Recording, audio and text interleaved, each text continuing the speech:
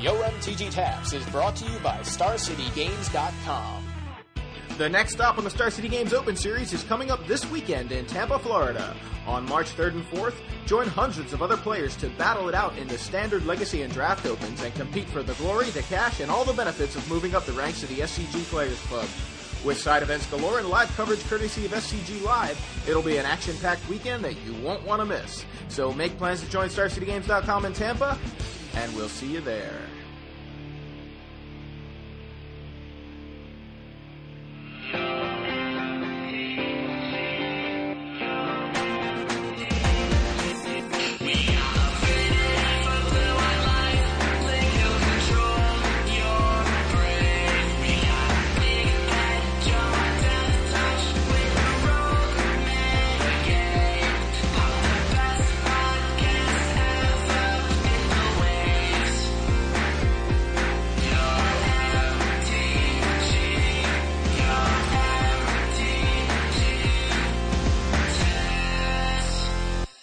Everybody, and welcome to episode 98 of Yo MTG Taps. I'm Joey Pasco. And I'm Big Headache Joe. And you added a syllable to your name over the weekend, apparently. Yeah. So this past weekend was Grand Prix Baltimore. I mean, that was where we were. That was what we had our eyes on. There was also Star City Games in Memphis this weekend, and we'll talk a little bit about the results of that, of which I know very little. Because I was, paying attention to the Grand Prix, and I don't even really know who did what in the Grand Prix because I was there. And actually last night, I barely stayed there for very long because I wasn't feeling good. So I just left. I was only there for a couple hours. Mm. Kenny talked me into wasting $18 on a draft. But. Yeah, I mean, and we've kind of talked about that before, how sometimes it seems like when you're at the event, you actually know less about what's happening. Right. Or at least you have a completely different story. Let's just, talk about that for a minute. You go to these big events, and there's so much going on that you're there, and your perception of it is whatever you happen to be doing. Now, if you're in the main event, your perception is your few rounds that you end up playing, and I guess you if you end up going all the way to the top 16, top 8, things like that, playing all the way to the end of the tournament, and you have that perspective, and that's, the main storyline, I guess. But if you don't play in the main event, or if you don't do well in the main event, and you drop out and you're playing side events, or you're just hanging out with people and things, it's pretty tough to tell what's actually happening in the main event. Sure.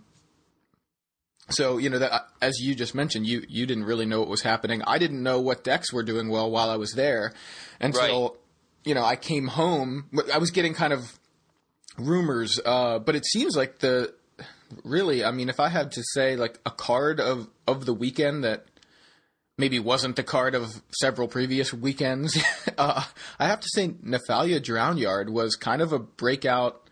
I mean, people have been playing it, so it's not like it's the first time people have been playing it. But, man, people were drowning people. People were Drownyard was seeing a lot of action, I think, this weekend. Wow. Blue-Black Control seemed to be the deck of the weekend, which I think some people... Makes you kick yourself a little bit at least. I'm just kidding. No, actually, not at all. I guess I'm not I don't think I would have played it. I ended up not making it to the site in time, so I didn't end up playing.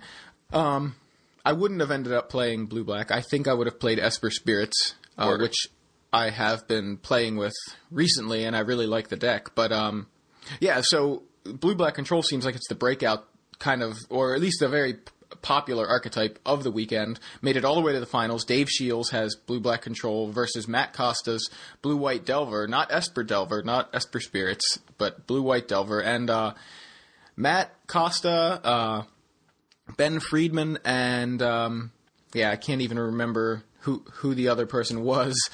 And they were playing Thought Scours and Jace Memory Adept as part of their win conditions. The final round in day 2 was Ben Friedman versus Michael Jacob in the feature match, the video feature match. And Ben Friedman was playing this Blue-White Delver list. And it was a really, really awesome match. And there was this one game where Ben actually Thought Scours for the win because he Thought Scoured Michael Jacob to deck him, which was just awesome, you know. Wow. And that was the match. So I really liked kind of how they kind of evolved slightly the blue-white Delver list. That was really it was a really interesting direction to take that list, where instead of being so much more aggressive, you're actually using a planeswalker whose job it is to mill somebody. You know? Right. Yeah. I think that I'm just really glad I play mono red. Yeah. It seems like the most boring match to me. I played a Thought Scour for the win. Oh my god, really? Like, you got your opponent down to 3 cards left in his library, and not even in an easy way. You know what I mean? Not like what was the Traumatize, right? Right, it would take half your library. Yeah, I mean, it's just like, ugh. No, see, you're saying that, and I understand, that's your impression of it, but it's actually way more exciting than it sounds, because I think a couple of reasons. It brings a whole bunch of tension where you're like, okay, he's got control of the board and he can't get his opponent can't get damage through, but what his opponent can do is mill him, and what ends up happening is things like, a Thought Scour for the win, because Michael Jake was playing this kind of 4-color, 5-color control kind of list, which is, reanimating Sun Titans, and it's milling itself. I think what they did is they saw, all right, people are playing this Reanimator deck, this Freets deck, where they're throwing cards in their own graveyards. That's just, people have no problem dumping cards into the graveyard, cards like Forbidden Alchemy and Faithless Looting, and, all that kind of thing is already helping the cause there. Right. So why is Scab Ruinator not being played? I don't know. Probably because as soon as you bounce it, now you got to remove more creatures from the grave. It's I don't know. I feel like, I think people are much more happy to remove creatures from their graveyard with Moorland Haunt, so they get something out of it, and it's a 1-for-1 kind of deal most of the time. Right. Anyway, yeah, I mean, Vapor Snag seeing a ton of play. That's another reason Scab Ruinator's, not so great. Yeah, that's a good point. So, and Vapor Snag, I mean, that card, I'm more impressed with that card after this weekend, after playing more with Esper Delver than I ever was, where, I was playing a game where I was, my opponent was at 4, and this is just for fun. I have, a bunch of spirits in play, and I was playing against Tim McLaren, and he's got, I think, it doesn't matter, but I'll estimate he had 2 or 3 Runescarred Demons on the board, because he was playing Heartless Summoning, and he had Runescarred Demon, he had Bloodgift Demon, he's got all these 5/4s and 5/5s and 6/6s and things. He's got these big guys, and I've got a couple of spirits on board, and he's at 4 life, and I'm like, it doesn't matter what he does right now at all, because I think I've got this game. The worst thing he could do is wipe the entire board. I said it would be better for him to wrath me and leave his cards than it would be to just wrath the whole board, because I had Vapor Snag, Gutshot, and Snapcaster Mage. So as long as he had 2 guys I could bounce or 3 guys I could bounce, I could just kill him by just bouncing his guys. Right. And so that's how I won. And I was very impressed with the reach that the Delver decks have. And, it's kind of I knew they had that kind of reach, but actually playing with it, and, you're sitting there and you're trying to get damage in with creatures, and then you realize, hey, I don't need to do anything. I don't need to do any attacking. I don't care what happens here. He played Runescarred Demon, copied it with, a Phantasmal Image, and copied that with a Phyrexian Metamorph. He tutored his library 3 or 4 times in that game, and 2 times, I think, in that same turn, and I'm like, it doesn't matter. He's getting whatever card he wants out of his deck, and it doesn't matter. So, it was really, I kind of, the realization that it didn't matter, that he was tutoring his library, just made me feel like, wow, this deck is really powerful, or this deck really has some reach. So I think we kind of went off on a tangent. You asked me about Scab Ruinator. I know what it was. The tension of milling strategies right now, I think it's really cool because we are encouraged with flashback spells and a number of different cards to be dumping cards in our graveyards. And so now, that is a quote-unquote good strategy. So these guys, Costa and Friedman, they take advantage of it by playing Jace, and the blue-black control players are taking advantage of it by playing Nephalia Drownyard. Yeah, but what does like? Oh, okay. So the Drownyard is just as a finisher. Okay, because I was gonna say like, what happens if like Paulo Drownyards himself? I don't know what I'm thinking. I don't know. Well, see, that's another thing is people are Drownyarding themselves too. Drownyard, all he has is 2 Grave Titans and 3 Snapcaster Mages. What if he Drownyards and goes Grave Titan, Grave Titan? Like he just lost his entire win. He doesn't even have any sort of. No, he has to attack with Snapcaster Mages, and that actually happened on camera. I can't remember which match it was, but Paulo was playing. He may have been playing against Shields. I think it was a blue-black mirror. I think it was, and they counted their libraries, and Shields had maybe 10 more cards than Paulo, and they both had like Drownyards in play, and so it gets to the point where they're like Drownyarding each other, and but Paulo had like a Snapcaster Mage or 2 on board, and that was his win condition, Right. And what is it, Shields, I think. No, okay. Paulo gets a Ghost Quarter for Shields' Drownyard, which is like, oh no, but Shields still has, I think, 2 Drownyards left in his deck, or at least 1. Shields then mills himself, I think. Oh no, he gets milled. That's right. Yeah, Paulo mills him with Drownyard, and one of the cards is Surgical Extraction. And Shields draws Ghost Quarter. Ghost Quarter's Paulo's Drownyard, then goes Snapcaster, Surgical Extraction, your Drownyards, hitting the other Drownyards. 2 Drownyards were still in Paulo's deck, and 1 was in his hand. So he just, not only did he get a card out of his hand, he took 2 more cards out of Paulo's deck, which just got him even closer to being decked, and he got to look at the rest of Paulo's library, all 10 cards, to see, do you have any win conditions left? No, he didn't have anything. All he had was the Snapcaster Mages on board. And now Shields has Snapcaster Mage to block with, to deal with it. So it was just really neat to watch. It's hard to remember all the details, but I guess what I'm saying is you need to go back and watch some of these matches. Really, every match with Shields I thought was pretty awesome. He's a good player. He really is. But watch Shields versus Paulo. Watch Ben Friedman versus Michael Jacob, which was the final round of day 1. That was a really cool match. And then, one of the other kind of big things, Jackie Lee made top 4. She was playing a red-green aggro deck. I was pulling for her to take it down. I was trying to, I was pulling for history. Because to my knowledge, there has been no female Grand Prix winners. But she beat Paulo in the quarterfinals, and then in the semifinals, she had to face Shields, and she just rolled him game 1. It was like a turn 4th run or turn 3th run or something. It was basically, I think she went turn 1 birds, turn 2 birds, turn 3 Thrun, and I've got 2 other creatures, even if you cast Tribute to Hunger or Liliana. It was like Shields really just didn't have a way to deal with it. He didn't have an answer, and Thrun just killed him in 5 minutes or something. Right. Game 2 went for a very, very long time, and Shields manages to pull it out. He just kind of kept pace with her.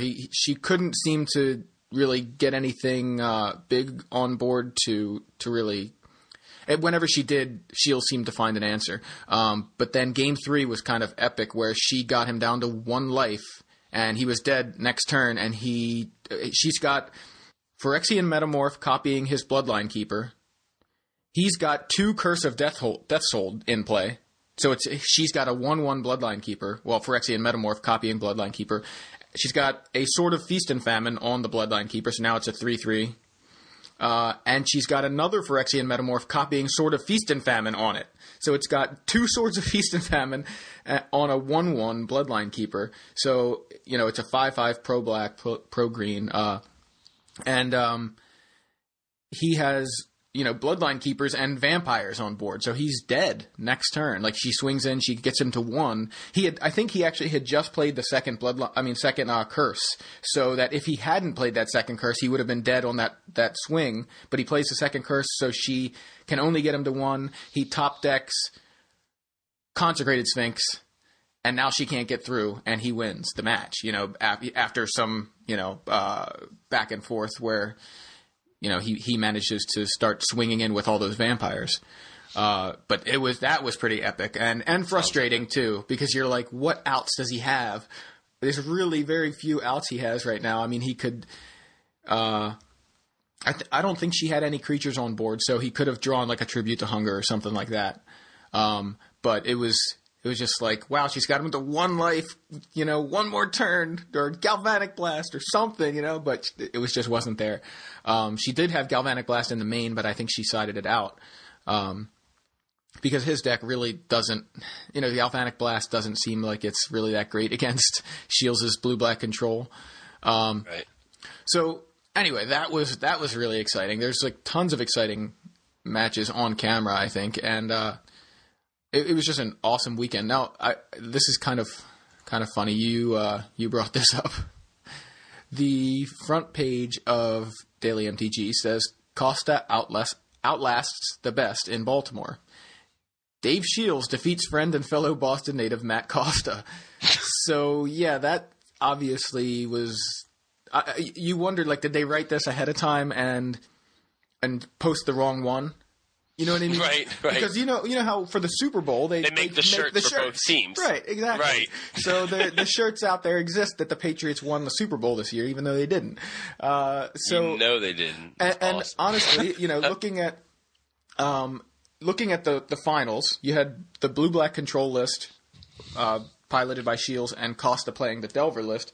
And here's an exchange I had with Travis, who was on site at the time while I was watching Twitch TV or whatever. I texted him and said, I keep seeing you in the background when they cut to Shields' face, because he's like standing behind Shields watching the game. And he says, nice, this game will last forever. and this is at the time, this is, I guess, game 1. And I said, I don't even know how Costa wins with Curse plus Liliana on the table. Anything that lives through Curse just dies immediately to Liliana, which one of the cards, he had Geist of St. Traft, which lives through a Curse. Right. But Liliana comes down and just gets rid of it. So it's like, all right, Delver, can't play Delver. Can't get anything off of Moorland Haunt. Can't do anything. Everything he has is an X1. A Snapcaster Mage, everything's an X1. Everything dies to Curse, except for Geist of St. Traft, which he can't play more than one of, because so it's not like he could go Geist, and then Liliana happens and he gets one to stick to the table, because it's legendary. So he can't even do that. I'm just like, I don't know how he wins. And Travis says, I'm pretty sure he just auto loses this matchup. And I agreed with him. I didn't write back. That was the last text at that point. I was thinking, I really don't know. I feel like Shields' deck was built to beat kind of Delver decks, because Delver kind of is a known quantity. And I thought Shields had it. I watched Game 2, and Shields manages to win Game 2. And I'm like, okay, well, I'm sorry, Costa wins Game 2. So I'm like, okay, that's fine. Just because Shields is favored doesn't mean he's going to win 2-0. And so I'm watching Game 3, and I'm watching, and then it's just like going back and forth, and I'm waiting, and it seems like Game 3 kind of got to a stalemate kind of position, and I just was like, all right, I'm done watching for now.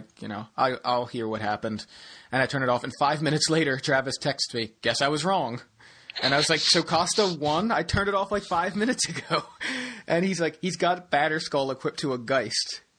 And so I turned it right back on, and yeah, like, Batterskull on Geist of St. Traft was, I think kind of the way Costa got back into that game, or really broke that stalemate. And since I don't really know what happened in between in the time I turned it off, Geist holding Batterskull with like Angels coming in, and actually there was a really cool play with at the very end where there were double Bloodline Keepers for Shields, and Costa had the Geist and the Angel, obviously, which showed up when the Geist attacked. I'm trying to remember.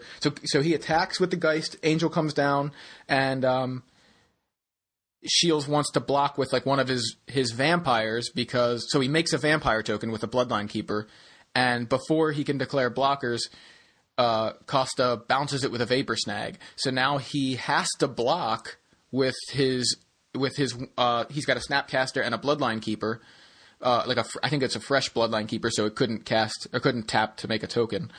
So he has to lose one of his Bloodline Keepers now because he has to block. He's at like 3 life now, and so he chump blocks, and he has like 1 window to draw an answer, and he just doesn't have it. It was really, really cool and tense at the end. It came down to like just the final, kind of the final moment there. It was just awesome to watch. So all very much worth watching. Anyway, that was the tournament side of it. You want to talk a little bit about the trading side of it? Sure. Well, first of all, fun fact, something that I did not know, that Mark Frias, you know who Mark is. I'm saying the full name for the benefit of our listeners. Yes. The one thing that Mark told me about Geist of St. Traff that I never realized is that if Gideon's on the board against Geist, the Angel token does not have to attack Gideon. Did you know that? I did know that, but I guess I never really thought about it. But I think I never realized that. I mean, that's interesting. It's similar to like Hero of Bladehold, I think, because they're not in play. When you declare attackers, you have to declare them. Yeah, I can't remember the rules layering of it, but I think it's the same way with Hero of Bladehold. When you get those other guys, it should be, since it's the same kind of mechanics. Same kind of idea. Yeah, the creature comes into play attacking. On the topic of Mark, he was playing an interesting list, and I don't know if you had more information about it than I did. All I know is he was playing Venser, and he kept calling it Tebow. Like Venser was Tebow because he's got the helmet. He looks like Tebow, and he's got the helmet or something. So, and he kept like running by going Tebow, and then it was like, I don't know what he's talking about. What happened? So the Tebow is he's got Venser, right? Mm-hmm. And I think basically I don't know if the Tebow thing is because the guy looks like Tebow. I mean, the Tebow thing has been like a running joke, I guess, with the world, but like specifically in our play group, we tend to drop down in the Tebow pose quite often. But like I think it's almost like a miracle play. Yeah. Like he just runs it in for the win, like. So he drops Venser, and Venser has that -1 ability that most people don't remember, which I'm also kind of baffled people aren't playing that in like these blue-white humans mirrors. They just go, creatures unblockable, kill you. Yeah. While we're on the subject of cards people aren't playing, just real quick. Tangent for my tangent. Avacyn's Collar, for one. I don't know what the hell people aren't playing that in humans for. If blue-white humans makes the jump to modern, Flying Man. But anyway, talk about what Mark was doing with Tim Tebow. Back to Mark's Tebow. So the thing makes creatures unblockable. So first of all, he has the Stonehorn Dignitary in there, which can just stop his opponent's attacks forever with the Venser, which isn't the -1, but whatever. And then he has Ludwig's Test Subject. So he just goes flip it. He gets the test subject down. They can't deal with it. He flips it. He drops Venser. He swings for 13. Right, that's pretty nuts. So that's the Tebow play? You just drop down and you let them take 13. And there were a couple others. What were there was like something else in there too that was also Tebow play with the unblockable, but I can't exactly remember what it was right now. I guess just the whole thing is him winning kind of out of nowhere. Just, right. It looks like a stalemate, or it looks like one kind of game, and then suddenly it becomes an entirely different kind of game before anybody can stop it. And Tebow. Yeah. That's pretty awesome. He's got to post his list somewhere, so we can link it, unless he just wants to keep it secret. But top secret. Yeah. So I've decided to start putting together a tinderbox. Yeah, that's right. You talked to me about that a little bit, or you mentioned it on site. So what's a tinderbox? So Pat Sullivan has a box of just 4 of all the best red cards in all formats. So when he decides to show up to a tournament, he shows up with the box, builds a deck, plays some Magic. So I'm starting to do the same thing because I don't ever want to play any other decks but mono red forever. So I apparently got you the wrong shirt. Since I got you the green mana shirt. And also, I got the wrong Planeswalker altered. Should it have been Chandra, maybe, that you should have been altered onto instead of Garrick? Yeah, Koth wouldn't have made much sense. not necessarily the correct pigmentation, but that's all right. But no. Look, the green's where I come from, and believe me, I'm tempted. I'm closer to to any red list than I am to that mono green standard deck. But my buddy Dave has the mono green list built. Mm-hmm. And I was playing with it against Wolf Run Friday night because him and Robbie Roth, two of my buddies from Long Island, they were down here and they came over and hung out Friday night, and we were testing some games, and like I was trying out his mono green deck, and man, that deck is really cool. I like it a lot, but I don't think I have the patience to try to put it together or play it. You know what I mean? Like just because I have red built. You know what I mean? Okay. But it's a cool deck, and I really like it, and green is my origin, so it makes sense. You know what I mean? Right. Like yeah. just because Deadpool wears that gray uniform with Uncanny X-Force doesn't mean that the red uniform doesn't represent him properly. Perfect analogy. Thank you. But anyway, point is, I've been picking up some stuff for that. So I picked up a bunch of Hell Riders. I got a playset of Korean Faithless Lootings, non-foil. Nice. Yeah, I love foreign non-foils. So like, just got stuff like that. Finished out my Hell's Thunder set again. Probably like the fourth time I finished that set. Whatever.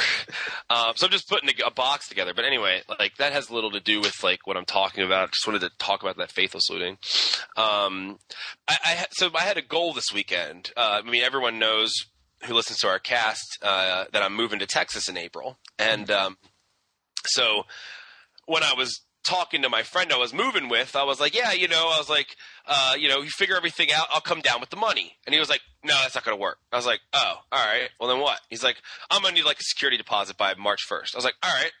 So that was my goal this weekend. My goal was come up with that security deposit. So I had to sell some stuff to come up with the security deposit.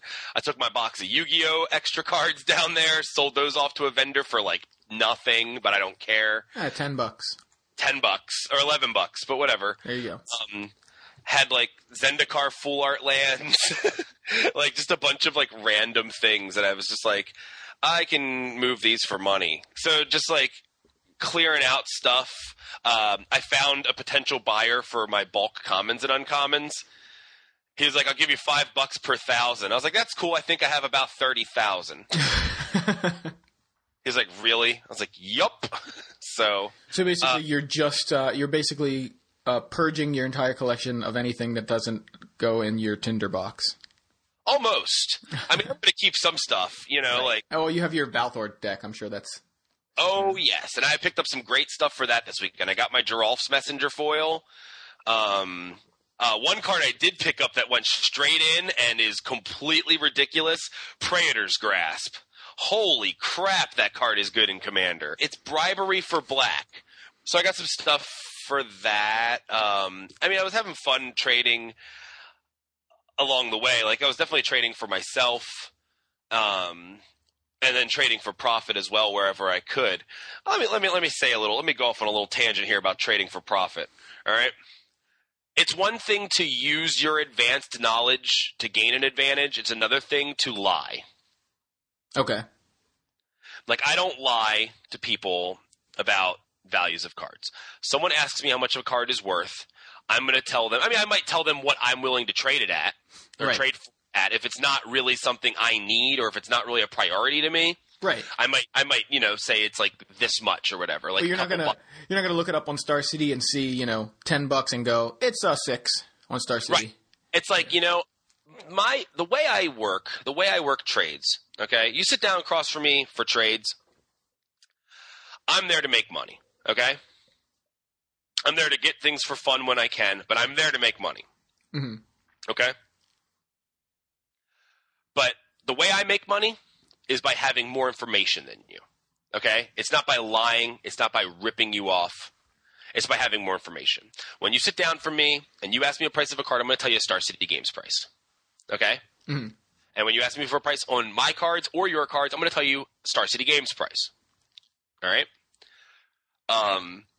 But what I know that this person who I'm trading with, this potential person, doesn't know is the buy list values. So there could be a $4 card on Star City that another vendor's giving $1 on, and there could be a $4 card on Star City that a vendor's giving $2 on. If you're not worried about that dollar, I'm getting it.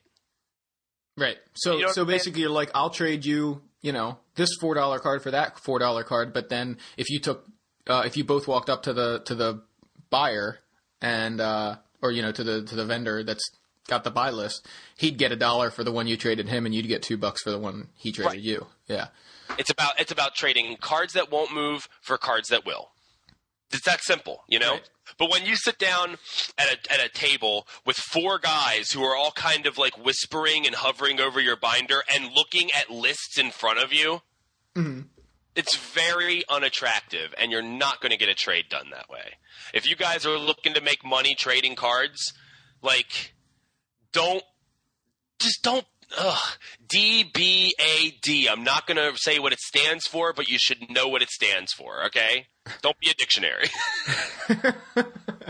Don't be a dictionary.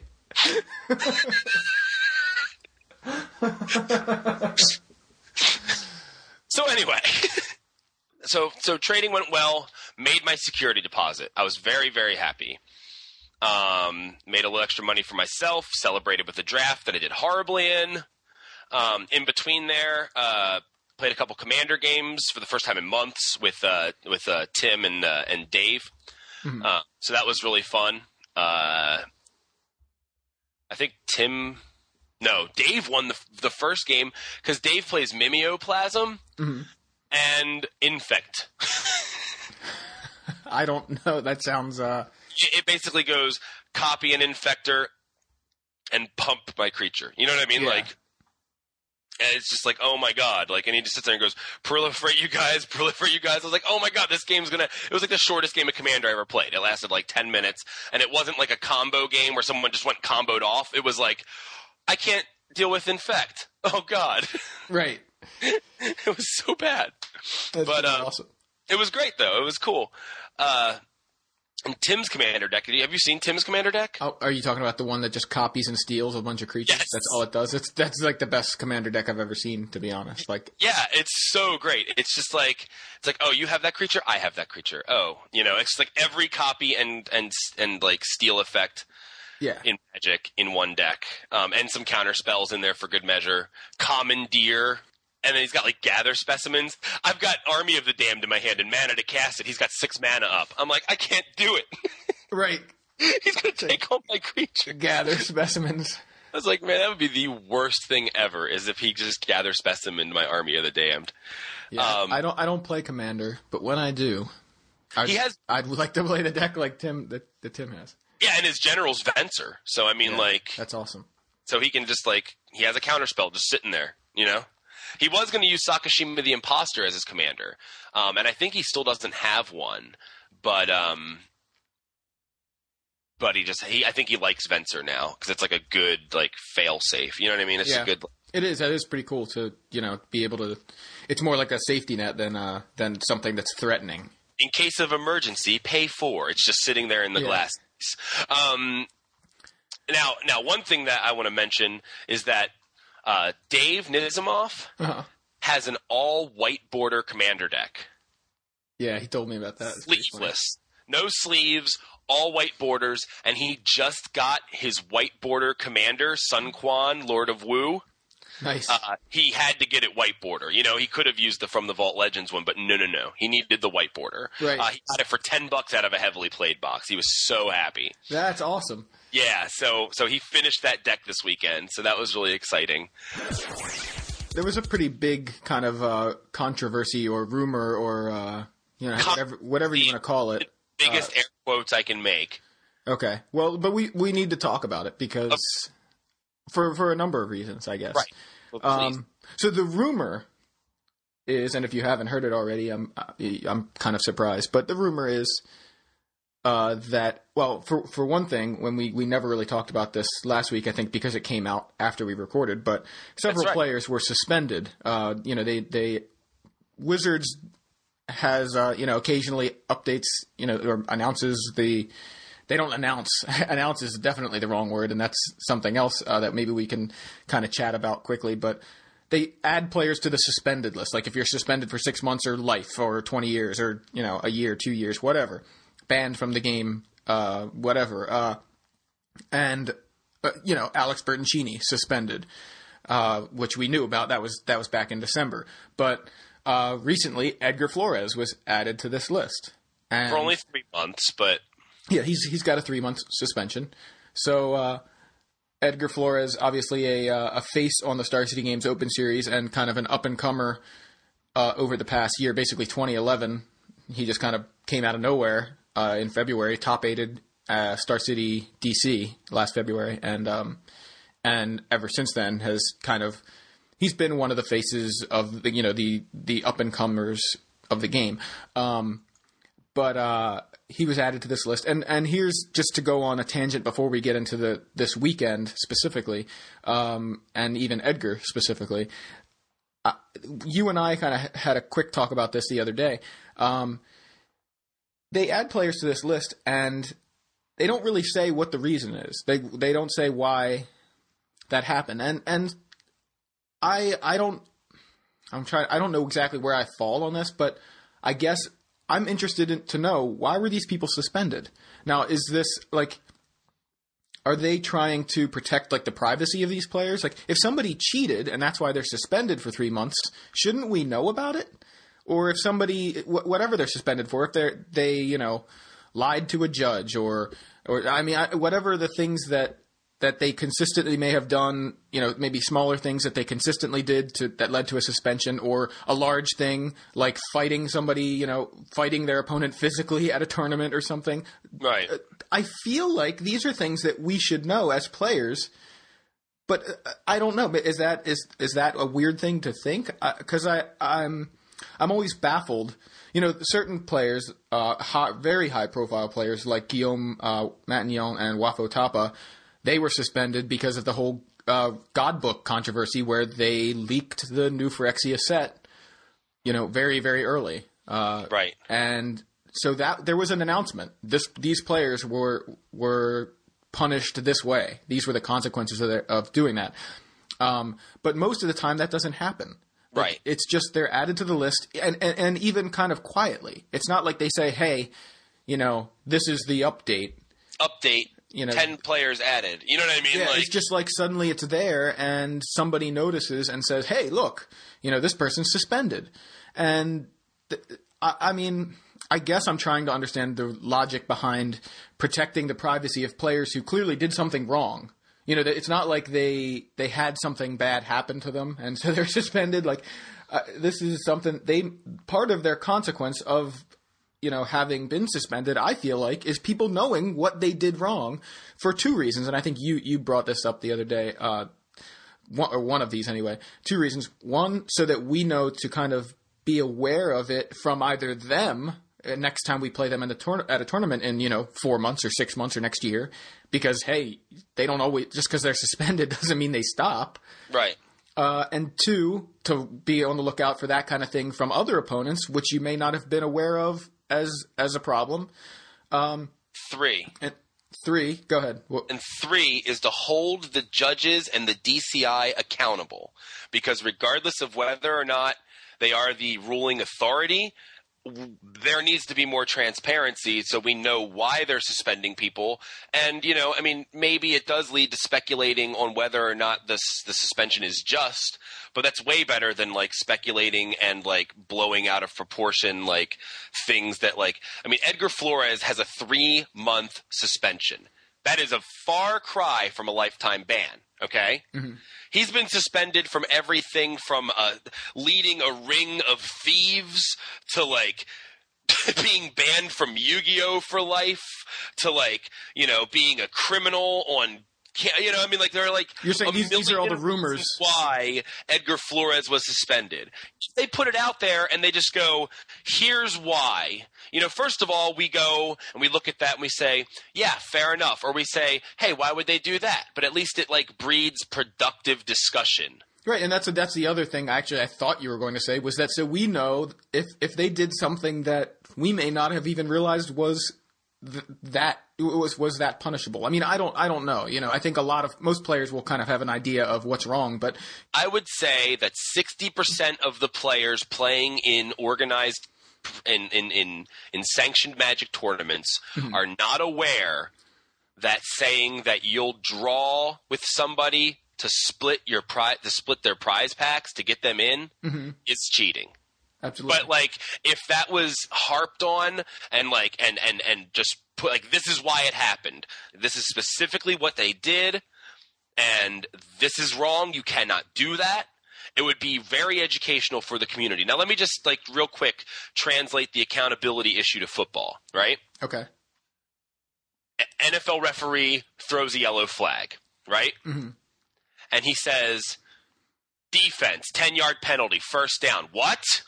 For what? What did he do? You know what I mean? Like, yeah, penalty, 10 yards. You know what I mean? Like, wait, no. That would be very frustrating as a fan. You can't just sit there and say 10-yard penalty because that team did something wrong. You know what I mean? Like, you can't do that. You have to say specifically why there was a penalty, who the penalty was on, and what the resulting penalty is.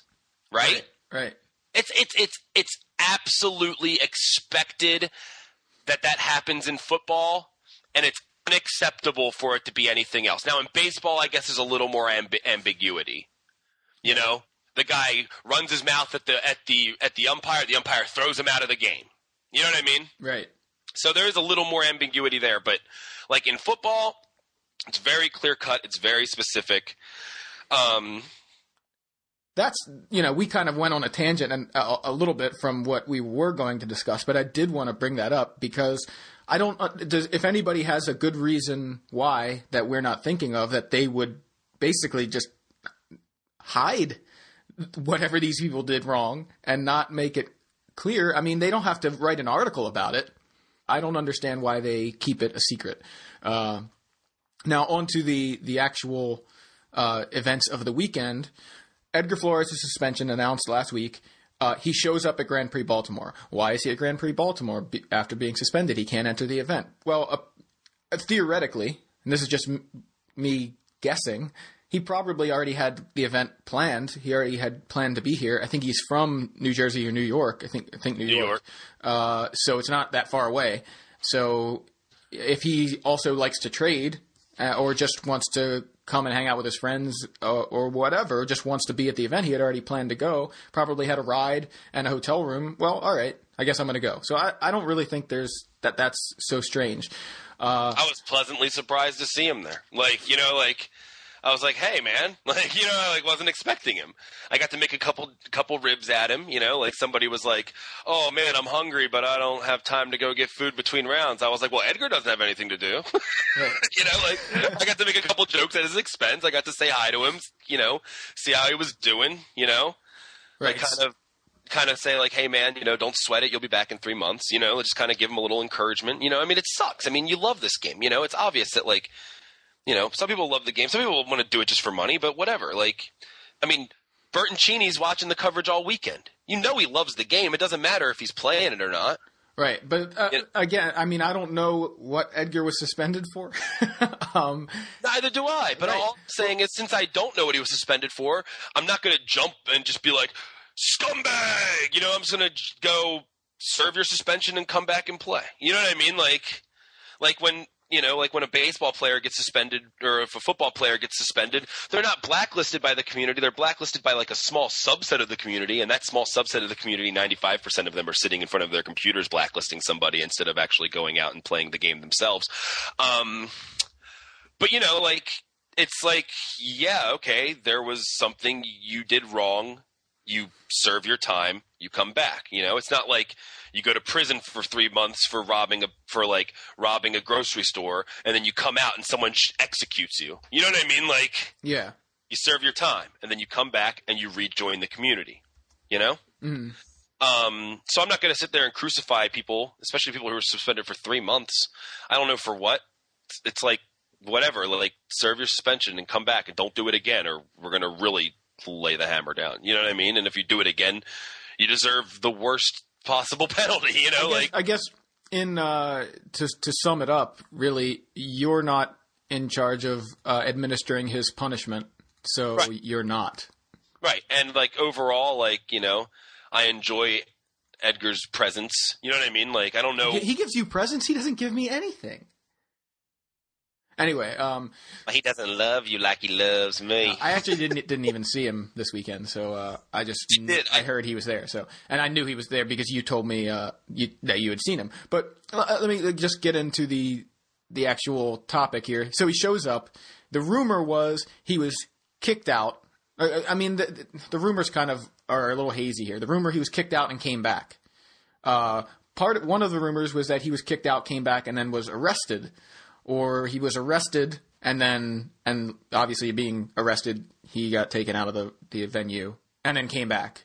Some amount of being kicked out, arrested, or whatever. Sometimes the idea was that he was actually stealing, which is one of the big rumors surrounding Edgar since I've heard of him, has been that he had something to do with stealing when he played Yu-Gi-Oh! And that he has some kind of involvement with a ring of thieves, I guess, or just more than just him, that steal backpacks. I don't know how true that is, but that is a rumor that's already been attached to him, and that continues to perpetuate here. Whether or not it's true, like I'm telling you, I don't know. But the last, I think what I understood from his Facebook was that people were uncomfortable that he was there, and he was asked to leave, and he came back anyway, I guess, and maybe was asked to leave again. I don't know what the truth of the matter is exactly. It's tough to really make any sort of declaration about it without knowing really the truth. But that's the rumor, and regardless of what the rumor is and what Edgar had to do with anything, you need to keep an eye on your stuff. Right. Yeah, it's like if you're looking out for Edgar Flores, who is a very recognizable face, he's a very, very, very recognizable person in the community, right? Mm-hmm. If you're just like looking out for him, you're gonna have 5 other people come around and steal your bag. You know what I mean? Like, well, keep an eye on your stuff. It's your investment. Protect it. You have to be vigilant at all times. If your bag isn't around your chair, or isn't like around the leg of, like under the leg of your chair, right, or around your own leg. It should be under your leg. It should be attached to your body in a way someone cannot reach into it without you going, "Hey, bro, what are you doing to my bag?" You know what I mean? Right.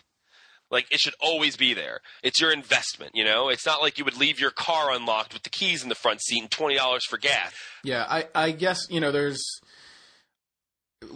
can't say anything specifically about Edgar, but that's the rumor. So separating Edgar from this entire thing, there are thieves at Magic tournaments, and you need to really be protecting your things. And I think, people keep saying, well, things keep happening in Baltimore. Well, a lot of events happen in Baltimore. Star City comes to Baltimore probably twice a year. If not, I don't know the actual average, but I know they were there, in October, and they're going to be there in a month for the Invitational. And before that, they were there last, September 2010, I think they were there. So, they come to Baltimore once or twice a year. And, the Grand Prix is here. Nationals has been here and things. But I understand the idea that people want to say Baltimore is just like The Wire. Here's the thing. Stealing happens in every tournament, okay? But because The Wire was filmed here, people think that it's like amplified here. It's no different than everywhere else. And, it happens in every city. But let me tell you something. All you people who aren't from Baltimore, who want to ask me, and this is the truth from now on, anyone who asks me, is Baltimore like The Wire? Because it makes me sound intimidating, yeah. It's exactly like that. Everything's like that here in Baltimore. We got a drug dealer in on every street corner. We all carry guns, and we're not going to stand for your crap, but we will take your crap if you leave it lying around. Well, I mean, let me say, seriously, it really sucks to have something stolen. I know Eric Klug had a friend of his had their cube stolen from the event site, and then apparently his laptop was missing from the trunk of their car, or either his car or whatever car he had driven up in. I don't know. Like, that really, really sucks. I don't know if I'm lucky because I've never had anything stolen from me, but I'm also very protective of my stuff. When I'm at a Magic tournament, I make sure that all I have out in front of me are the things that are in my, I have my deck in front of me, whatever I'm playing with, and everything else is in my bag, and my bag is around my leg. I don't throw everything around on the table. I make sure that it's all within my sight or in my bag around my leg. That's really all it comes down to, and I think it deserves to be reiterated. But, I guess let's wrap things up. We've kind of talked a lot about the Grand Prix. Did want to mention congratulations to Rain Gould for winning the Star City Games Standard Open in Memphis with Blue-White Humans. Blue-White Zombies in second place. William Wright playing that. You mean Blue-Black? I'm sorry, did I say Blue-Black? I mean, you said Blue-White. Did I say Blue-Black? No, you didn't. That's the problem. Blue-Black Zombies. Mono-Black Zombies in fourth place. So it's looking pretty cool. Look, 2 Heartless Lich decks in 6th and 7th. Zach Hicks made 7th place and then won the Legacy Open with Welder Mud. So yeah, I'm so glad I didn't sell that foil Forge Master this weekend. Yeah, so look at the second place Burn, third, and then the rest of the top 8. We've got Delver, we've got 2 Maverick decks, we've got another Elves deck. I know Chris Anderson top-8'd with Elves back in Cincinnati. Legacy looking as healthy as ever. Top 4 doesn't even have any Brainstorms or Force of Wills. Pretty cool. And Standard continuing to evolve with decks that, it's just, I think it's great to see Zombies in here now. Zombies as a deck. I know Nate Chafe was doing really well with Zombies at the Grand Prix. Local guy Nate Chafe. He wound up 37th or 39th or something like that. Yeah, I don't know where he posted it on. He posted it on Facebook or so. On Facebook. Something. Yeah. So 37th. So out of the top 32, that kind of sucks. But yeah. Anyway, the point was he was playing the entire tournament. Deep into the tournament with Blue-Black Zombies. I'm pretty sure it was Blue-Black. Either way, he was definitely playing Zombies. So that's awesome. Standard seems very healthy and really exciting. Upcoming events. This weekend we have the Star City Games Open Series coming up in Tampa, Florida. We've also got a Standard GP, another one, but this one's in France, Grand Prix Lille, and a Limited GP in Seattle. Pretty cool. I bet you that a lot of the Wizards guys are going to be up there at that Grand Prix. Wouldn't be surprised. Aaron Forsythe and those kind of cool cats. And next weekend, Grand Prix Indianapolis, which is Legacy. So that is something to be pretty excited about. The rare Legacy Grand Prix. Definitely looking forward to seeing how that pans out. We've got the Star City Games Open Series in Dallas also next weekend. That's March 10th. Bummer. Yeah, I know. You're a month. They waited a month. Yeah. And yeah, so that's what's happening in the next few weeks. Again, the tournament train keeps trucking on every weekend. Seems like there's at least one exciting event, if not 2 or 3. Pretty awesome time to be playing Magic. Yep. So I guess that's everything for this week. We are Yo MTG Taps. Stop bitching, start brewing.